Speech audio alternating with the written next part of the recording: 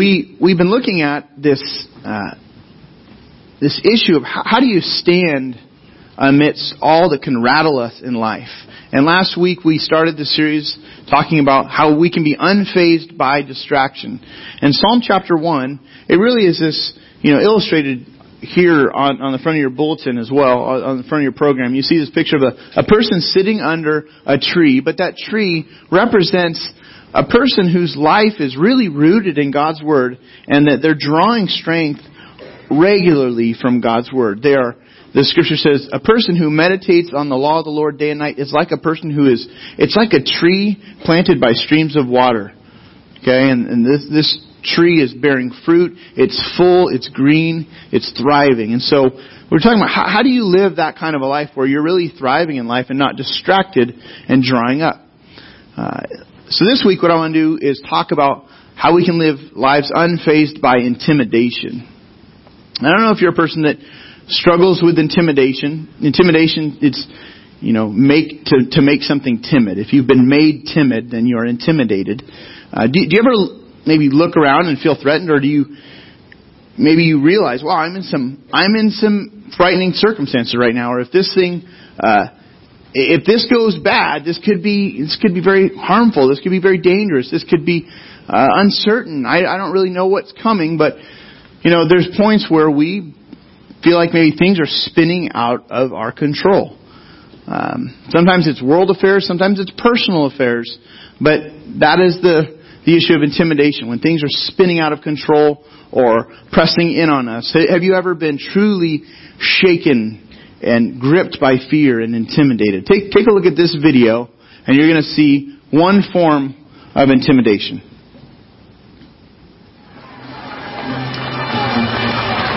I use these for acid indigestion. So what are we going to use these for? Intimidation. Alka-Seltzer.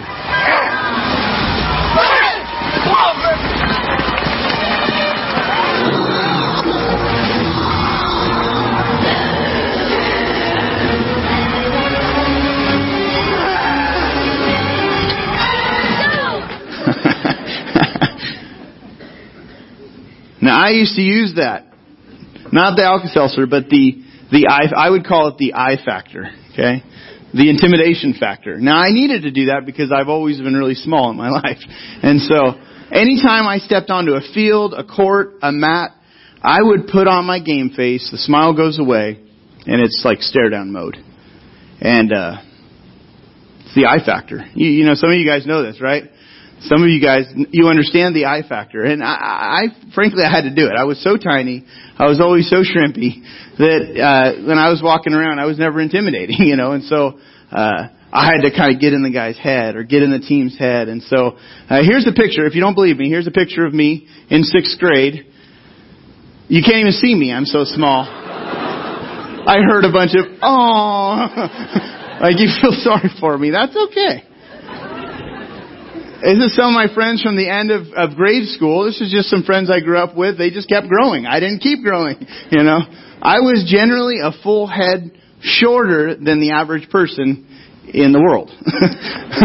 Or at least in my country and state. Because I have been in a country where I felt like I was a giant. But that's another story. But it never really bothered me that I was so short and that I am short. What I've always done is I just hang around people much taller and larger, and I don't feel that tiny. One of my friends in 6th grade was Dom. Here's a picture of Dom, and Dom it's not a good picture, but I found this picture and I thought that represents Dom. He was about a head taller than the average. So I was a head shorter than the average person.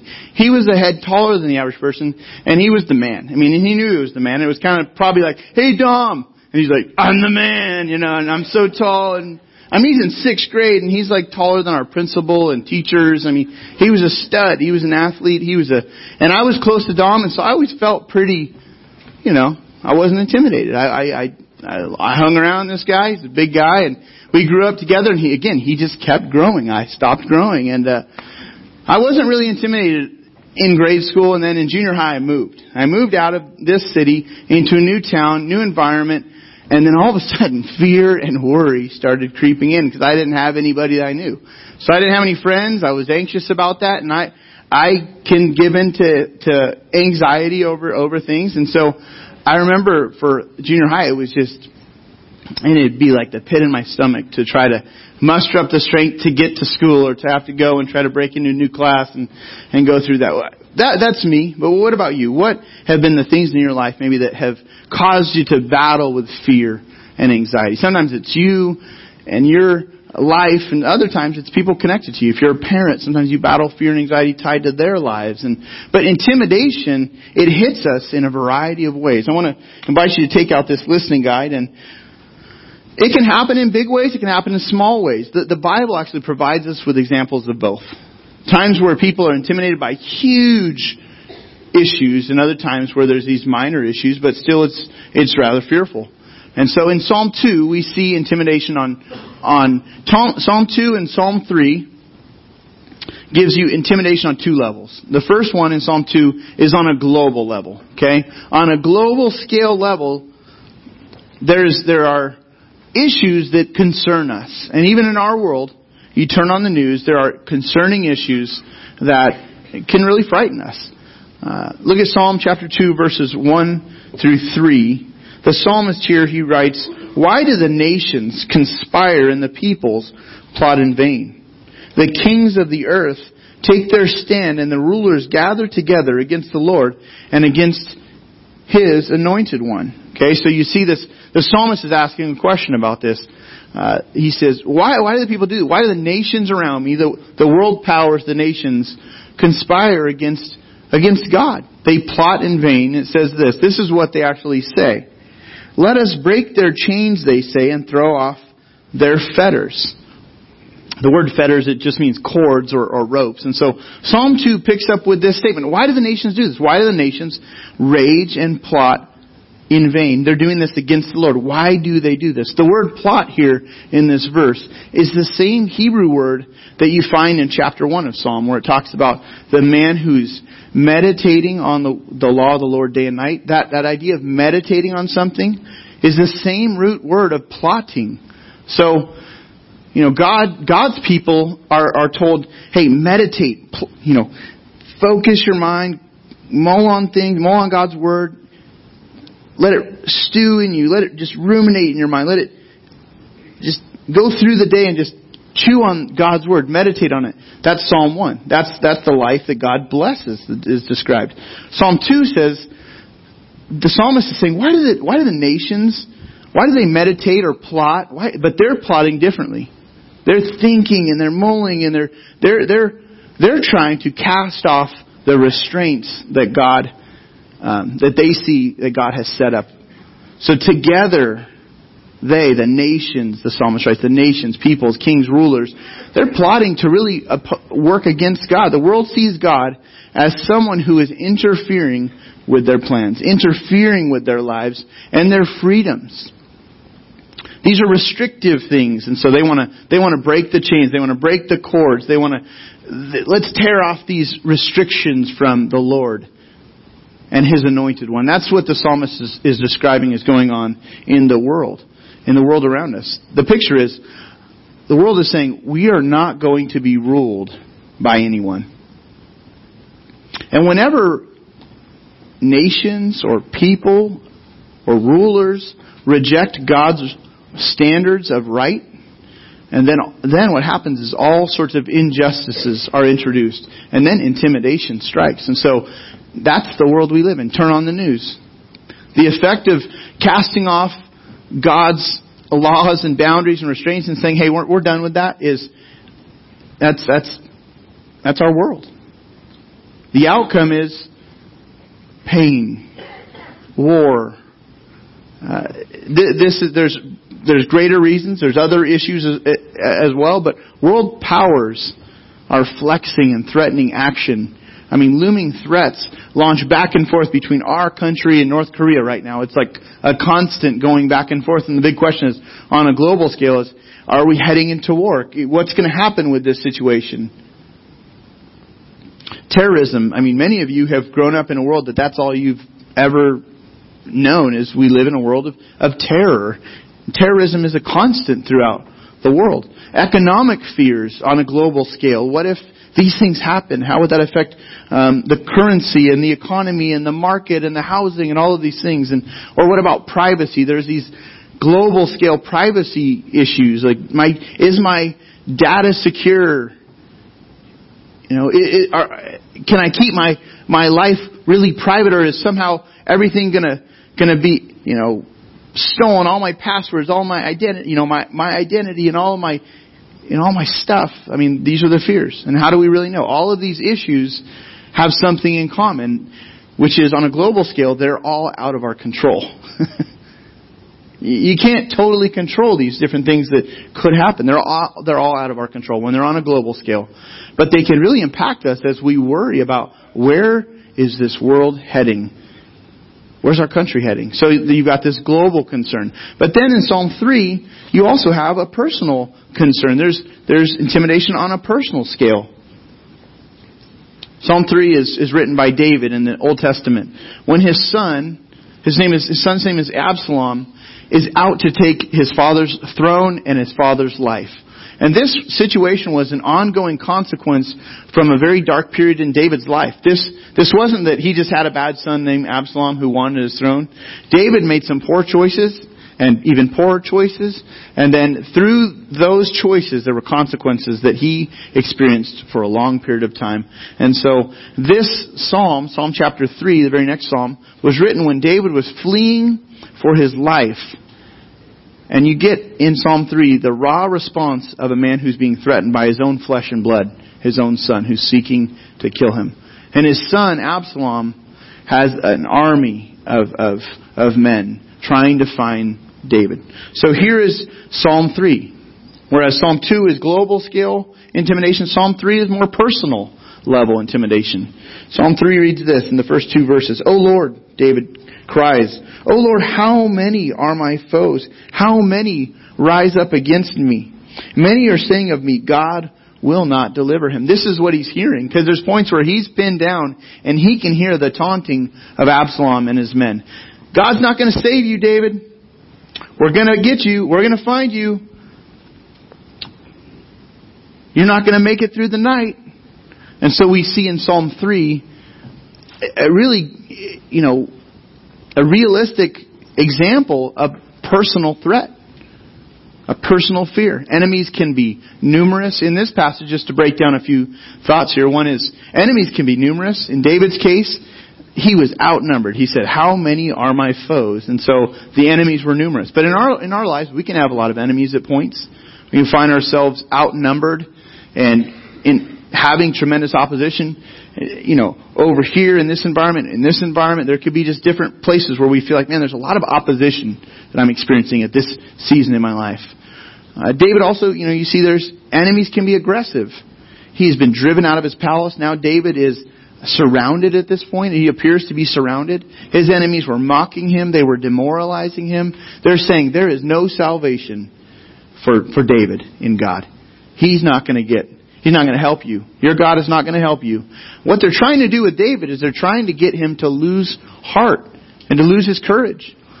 Now, for some of you here, you can really identify with David. There might be things in your life that you can think, wow, this is just like me. Like, I feel like all sorts of things and people are pressing in on me to bring harm and threat, to bring attack. People are ridiculing me. People are gossiping about me. People are opposing me. I don't know what your life circumstances are, but sometimes you read the Psalms and you're like, wow, it's just like what I'm experiencing.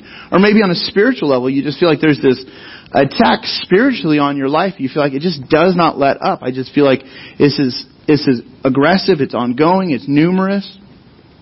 Some of you you're sitting here and you think, I can't really identify with David on that level.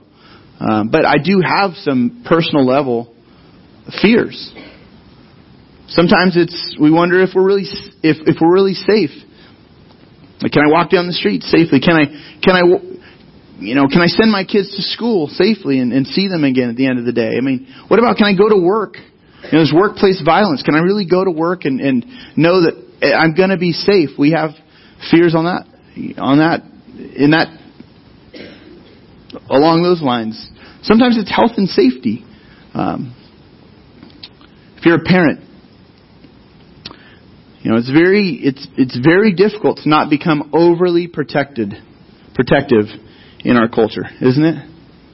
There's this pendulum that has swung. When I was being raised, it was like you could do I felt like I could just do anything, be gone all day long. I didn't have to come home until the sun would come down, and I would be gone. And I'd be like 5th, 6th grade. When I was that little shrimpy guy in that picture, I could be gone all day. And it was as long as I came home around nighttime, I was good. If I think, would I let out my middle son or my daughter? Just, hey, all right, I remember points where parents would be like, you need to get out of the house.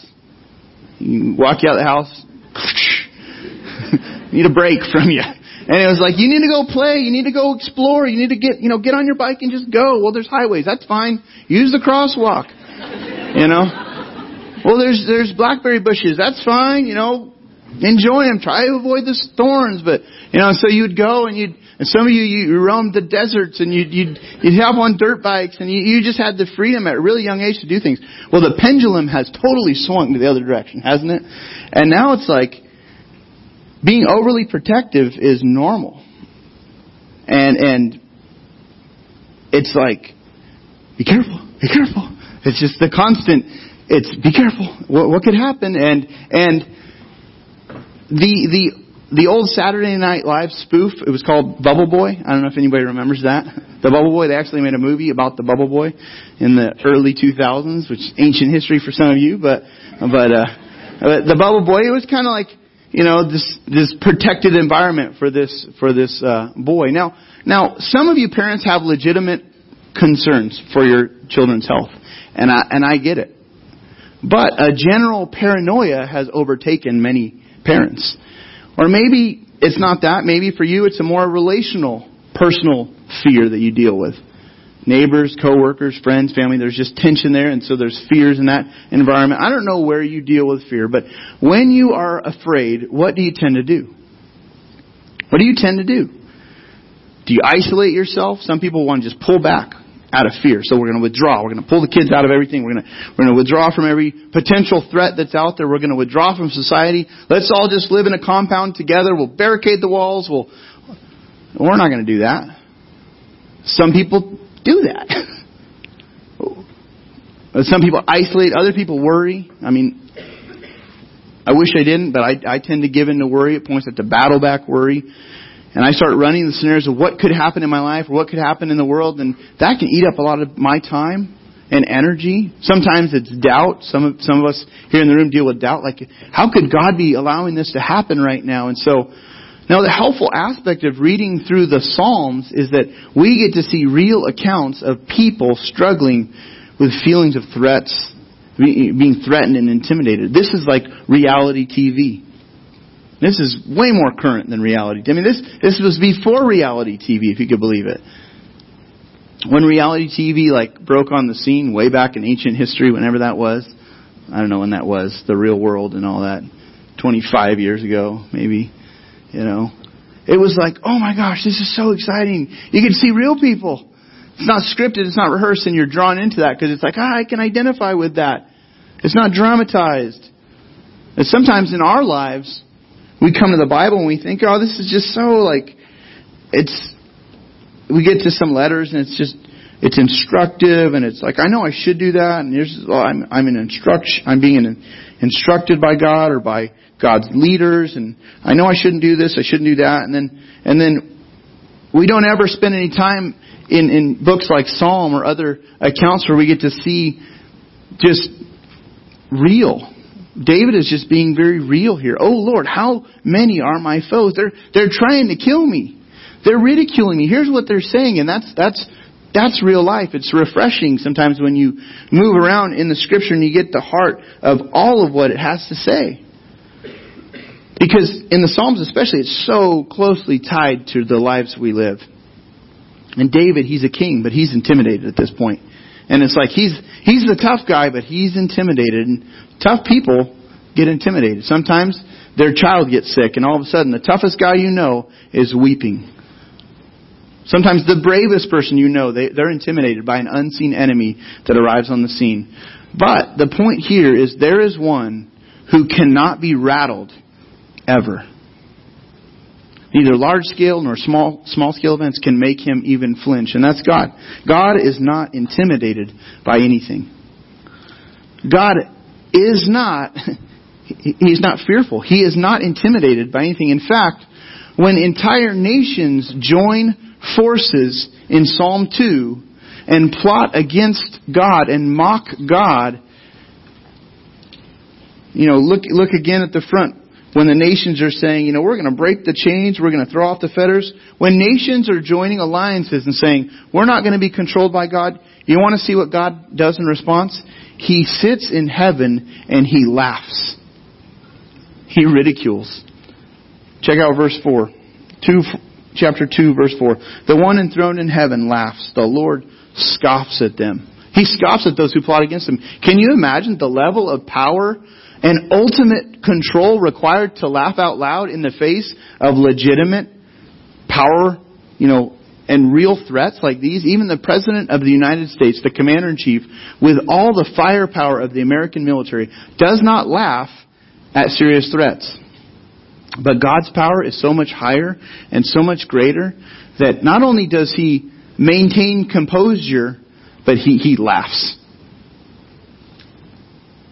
He laughs. And after having a laugh, then God, in verse 5, then in anger, He rebukes them in His anger and He terrifies them with His, in His wrath.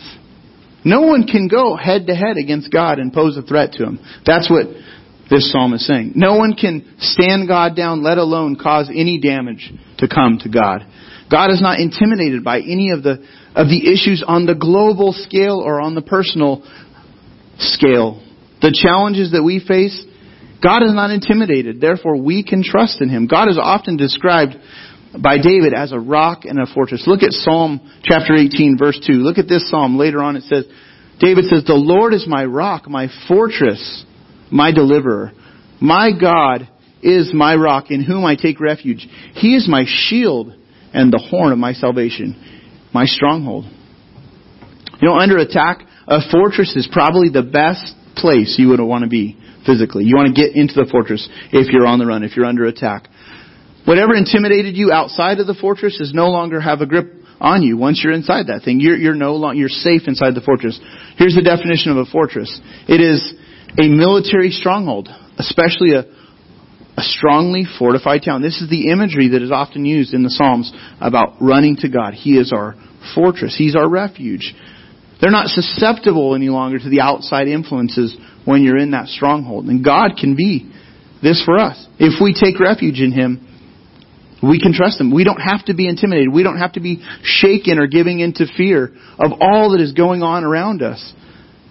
And because God is not intimidated, then we don't either. We don't have to be. And so, on a smaller scale, things that cause us to freak out and burn up all of our energy, God offers us just a better way to handle the intimidation. Whenever we feel threatened and we're standing at a fork in the road, we need to make a choice. What am I going to do? Am I going to worry? Or am I going to trust Him? Am I going to worry and give in? Or am I going to give in to fear? Am I going to let anxiety burn up all my energy? Or am I going to seek refuge in God, who is a rock, who's a deliverer, who's a shield, a stronghold? David shows us how to do this. Flip to the back of your listening guide. You see some things here. How to take refuge when we feel threatened. The psalmist in chapter 2 is a different one. So chapter 2 authored by a different person. So chapter 2 we'll just call the psalmist. Chapter 3 is David. But in chapter 2 we see take refuge by trusting and keep obeying. Trust and keep obeying God. That's one way to battle fear. Verse 11 says, and this is the passage where it says that the Lord laughs at the nations that are conspiring against Him. At the end of this psalm it says, so serve the Lord with fear and rejoice with trembling. Kiss the Son, lest He be angry. This is a picture of paying homage to a rightful king and giving Him the respect that is due Him. Kiss the Son, lest He be angry and you be destroyed in your way. For His wrath can flare up in a moment. Blessed are all who take refuge in Him. Whenever we feel threatened, God calls us to take refuge, to run to Him, to trust Him. And these verses connect the dots on how to do that. Number 1, verse 11 says, serve the Lord with fear and rejoice with trembling. So you get this picture of fear and trembling. It's not maybe what our mind runs to immediately in fear and trembling. In the Scripture, to fear God means I take God so seriously that I obey Him. I just believe that He is who He says He is. I take Him at His word. I don't play games with Him. One of my mentors says, we don't monkey around with God. We realize He is serious. So we have a right perspective on who He is. We have right understanding on who He is. We fear Him. And then there's trembling. So this is kind of like you're lightly trembling in the light of God's power. You're not freaking out and crawling on the ground, but you're realizing God is awesome. He's majestic. He's holy. He's pure. He is good. He's mighty. And if our view of God is inaccurate, if we have the wrong view of God, then it's really hard to approach Him in the appropriate way. But if we have an accurate perspective of God's character and power, then not only approaching Him is easier, but trusting Him is also easier. So the natural response to an all-powerful King is to obey Him. If you fear God, then you obey His commands. And when fear keeps gripping you, man, you lose. It's just a major loss. God wants us to not be frozen by fear, but to move toward Him in faith. The second thing here we see from David, how to take refuge when we feel threatened, we turn to God in prayer. When we're intimidated, let that fuel the reflex of turning to God. A reflex is something that is a natural reflex, like your funny bone. When they test your funny bone and they hit it and your knee pops out and you can't control it and you kind of laugh at how that's funny that it does that. If when we're afraid, if our reflex was to turn to God and to really pray, David says that's what you ought to do. And he actually gives us the example here in Psalm 3, verse 3. So chapter 3, verses 1 and 2 is where he describes, his enemies coming, like his foes rising up against him, taunting him, ridiculing him. But then he describes, you get the prayer of David. And you can literally pray this prayer, or you can pray something like this when you're struggling. David prays this: "But you are a shield around me, O Lord. You bestow glory on me. You lift up my head." This type of ancient shield is a shield that would... I looked into this. It was called a buckler. And some describe a buckler as a small shield, and others describe the buckler as a shield that was more all-encompassing. And so it would be like a guard above, even around and beneath, to protect us from our enemies. But David's saying, you are a shield. What he's essentially saying is, they can't harm me. My enemies cannot harm me. They cannot kill me. They're threatening me, but there is a limit. And he says, you bestow glory on me. You lift up my head. Enemies attack and cause us to look down, to feel defeated. They make us timid. They intimidate us. But what David is saying is, when we run to Him and say, God, I declare you are my shield. I feel like I'm drowning, but God, I'm looking to you. God is able to keep our head above water. He's able to keep us, and He's able to restore us. Not only protect us, but restore us even emotionally. Look at verse 4. Verse 4 reads, "To the Lord I cry aloud, and He answers me from His holy hill." David cries, "I lie down and sleep. I wake again because the Lord sustains me." I think, for me, this is a very important picture. David says, I lie down, I sleep, I wake again because the Lord sustains me. He understands some things. The fact that God sets the limits and the boundaries on all of the attacks that come my way. God sets the limits. He sets the boundaries on all of the attacks and all of the enemies that advance against us. Even in our most vulnerable points or seasons, God protects. I can't think of a more vulnerable thing to do than to go to sleep at night. Can you? I mean, imagine David. His enemies are advancing against him, and he's either in a cave or a fortress or a stronghold, but he's hiding out, and then he has to go to sleep at some point. He can't sleep with one eye open. You know, you try to do that. David has to go to sleep eventually, but he declares, I lie down and I wake up because you sustain me. You get me through the night. Even in our most vulnerable places where our defenses appear to be down personally, God is guarding us. He is like a shield. He wakes us up. He sustains us. For me, that's been a real help. He says, I will not fear the tens of thousands drawn up against me on every side. Sometimes it feels like that. It's not just a few enemies. It's not just 10 enemies or 100. He says, tens of thousands of things are coming against. I'm not going to fear, David says. Then he says, arise, O Lord, deliver me, O my God. Strike all my enemies on the job. Break the teeth of the wicked. He's basically saying, God, I know you're fighting my battles. You're not threatened. You're not shaken. You're fighting for me. From the Lord comes deliverance. May your blessing be on your people. God doesn't necessarily want a rehearsed or routine or polished prayer.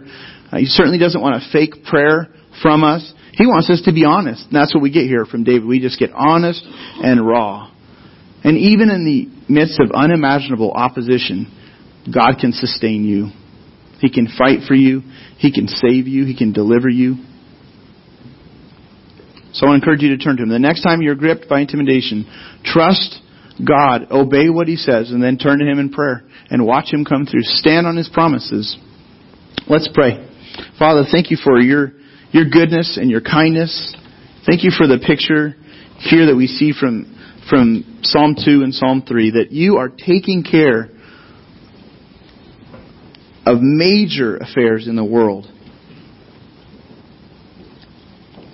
Things that when we stare too long and when we linger too long watching the news or reading the news or scrolling through the news and seeing what could happen, Lord, you are not shaken by these things. And so, God, since you're not intimidated, God, we do not have to be either. And so help us to remember you're in full control. God, when people are pressing in on us, when people seem to be coming against us, or when we feel like we're dealing with difficulty at work or at school, and there's just personal opposition going on, Lord, we don't have to give in to fear. We can trust you. You hold our reputation in your hand. You can sustain us. You can restore us. You can support us and hold us up. You can protect us like a shield through the night, Lord. We do not have to fear. Thank you for these promises, Lord. Help us to really believe them and to walk in them this week, Lord. Would you help us in Jesus' name? Amen.